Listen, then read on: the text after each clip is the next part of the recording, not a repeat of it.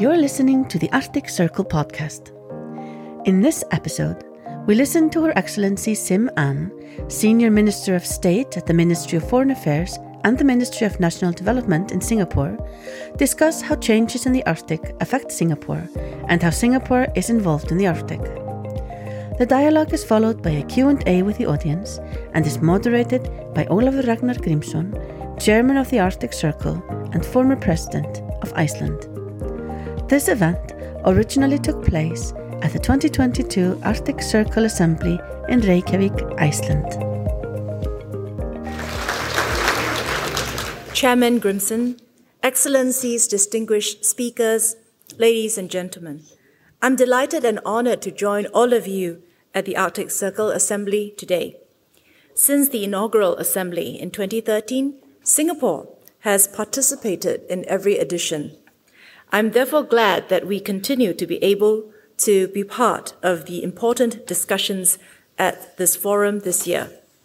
You might ask, why is Singapore an Arctic Council observer despite being located on the equator more than 7,000 kilometers away from the Arctic?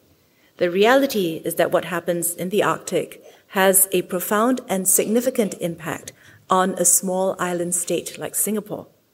About 30% of Singapore is less than 5 meters above sea level, making our country vulnerable to rising seas caused by a warming planet. A recent study revealed that over the past 4 decades, the Arctic region has warmed at a rate that was nearly 4 times faster than the rest of the world. The Arctic region is now roughly 3 degrees Celsius warmer than in 1980.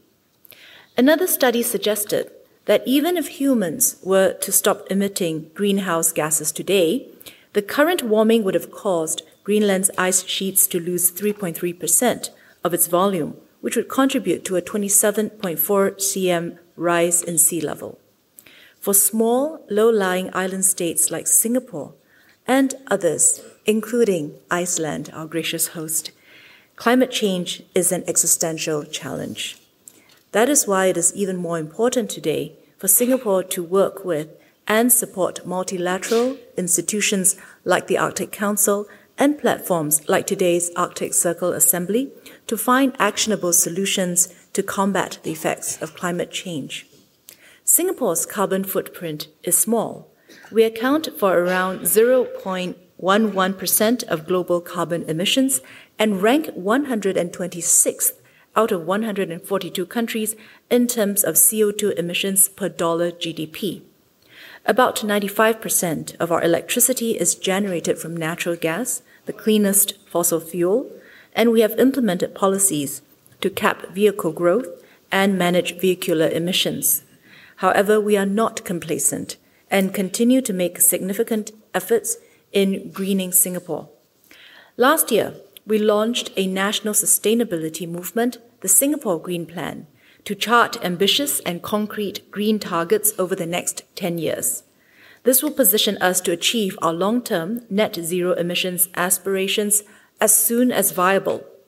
Towards this end, we have announced this year that we will raise our climate ambition to achieve net zero emissions by or around 2050. Amongst our many initiatives that touch almost every dimension of our lives in transitioning to a low-carbon future, Singapore is actively studying and investing in advanced low-carbon solutions such as carbon capture, utilization and storage technologies, and hydrogen. We plan to quadruple local solar production from 2020 levels by 2025. In July last year, Singapore opened the world's first inland floating solar panel farms. The annual carbon emission reduction accrued is equivalent to taking 7,000 cars off the road. Innovation is key for a small country like Singapore, and we also look to collaborating with innovative, like-minded Arctic partners to find solutions to address pressing issues with global implications, such as the accelerated warming of the Arctic and climate change.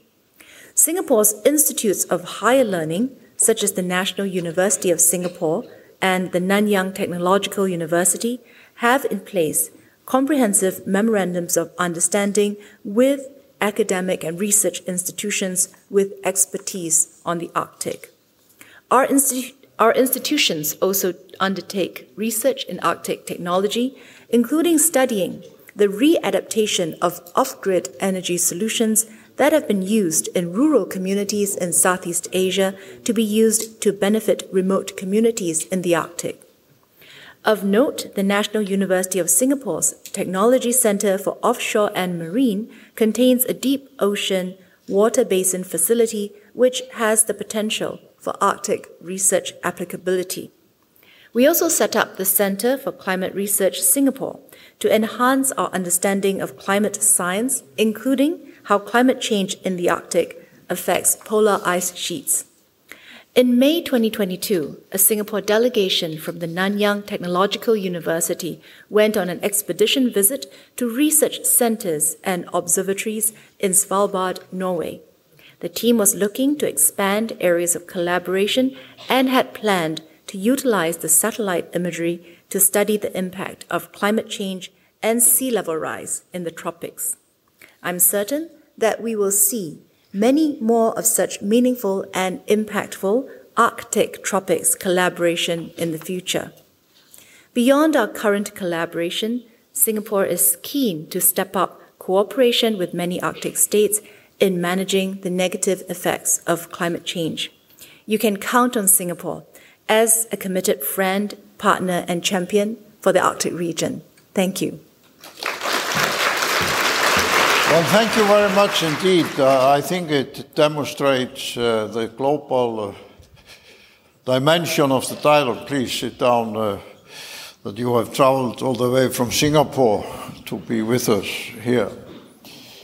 And as many of you might have noticed, you are the first speaker from an observer state in the Arctic Council.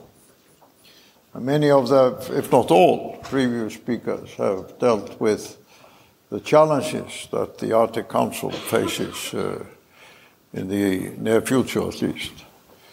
So can I start by asking you, how do you think the observer states like Singapore want to proceed in the next 1, 2, or 3 years? Well, the observer status at Arctic Council is of great value to Singapore because of the existential nature of rising sea levels to us, and we are very appreciative of this opportunity to engage with our Arctic community and to do so on a very regular basis. And we hope, of course, given the current circumstances, that technical discussions can continue, and certainly Singapore is committed to continue contributing in the various work groups. We think that work in research, for instance, is very important. And although we are a very small country, we understand the impact of climate change on the global scale, and we hope to do our part to help. Well, as you said, many parts of Singapore are only 5 meters from sea level, and if the Prime Minister of Greenland loses a quarter of his ice sheet, your sea level will rise about 2 meters. And have you started preparing for that? Well, absolutely, because the concerns about rising sea levels is something which we have factored into national long-term planning. Our Prime Minister has spoken about our plans to design and construct polders. We have technical teams studying, for instance, the situation in the Netherlands. But very importantly, we need to prepare the population, because this is going to be not only a very long-term construction project in terms of the resources that we commit to it, in terms of investment. It is also going to be on a very large scale. We're mentally prepared for this to be a 100-year project. Well, let me see if there is anybody in the audience who is ready with a question. If not, I will use my privilege. You are the first speaker from Asian countries that are present here. In the second half of the opening session, India will present its new Arctic policy. Then later on in the assembly, we will have Korea, Japan, China. It's a formidable change. Some people are even saying if you combine all the capabilities in science and other technical areas as well as the economic dominance of Asia, some people are even saying that by the middle of this century, the combined contribution of Asia to the Arctic in terms of research, capability, technology, research vessels, and satellite monitoring, financing infrastructure, so on, that the combined involvement of Asia would be the strongest force in the Arctic in the second half of this century. Do you agree with that? I think that for something that's as important as climate change, I think every effort would be important, it would be valued. Certainly where Singapore is concerned, we want to play our part. Now, as to the contributions of different regions to the Arctic, I was very struck by one of the statements earlier that the Arctic is also a place that is global in nature. I'm also very struck by the statements by the Prime Minister of Greenland on the importance of respecting the needs, the priorities of peoples who are within the Arctic. So I think that for those of us, Singapore, we're very far away from the Arctic, we're on the equator. We hope to approach our involvement in terms of supporting peace, progress, and prosperity. We think that these are guiding principles that we hope will continue to make us a good friend of the Arctic. Well, thank you very much. I think it's a testimony to the efficiency and the precision of the Singapore administration that you are the only speaker who's been on time in this session. So thank you very much. Thank you. Thank you, Chairman.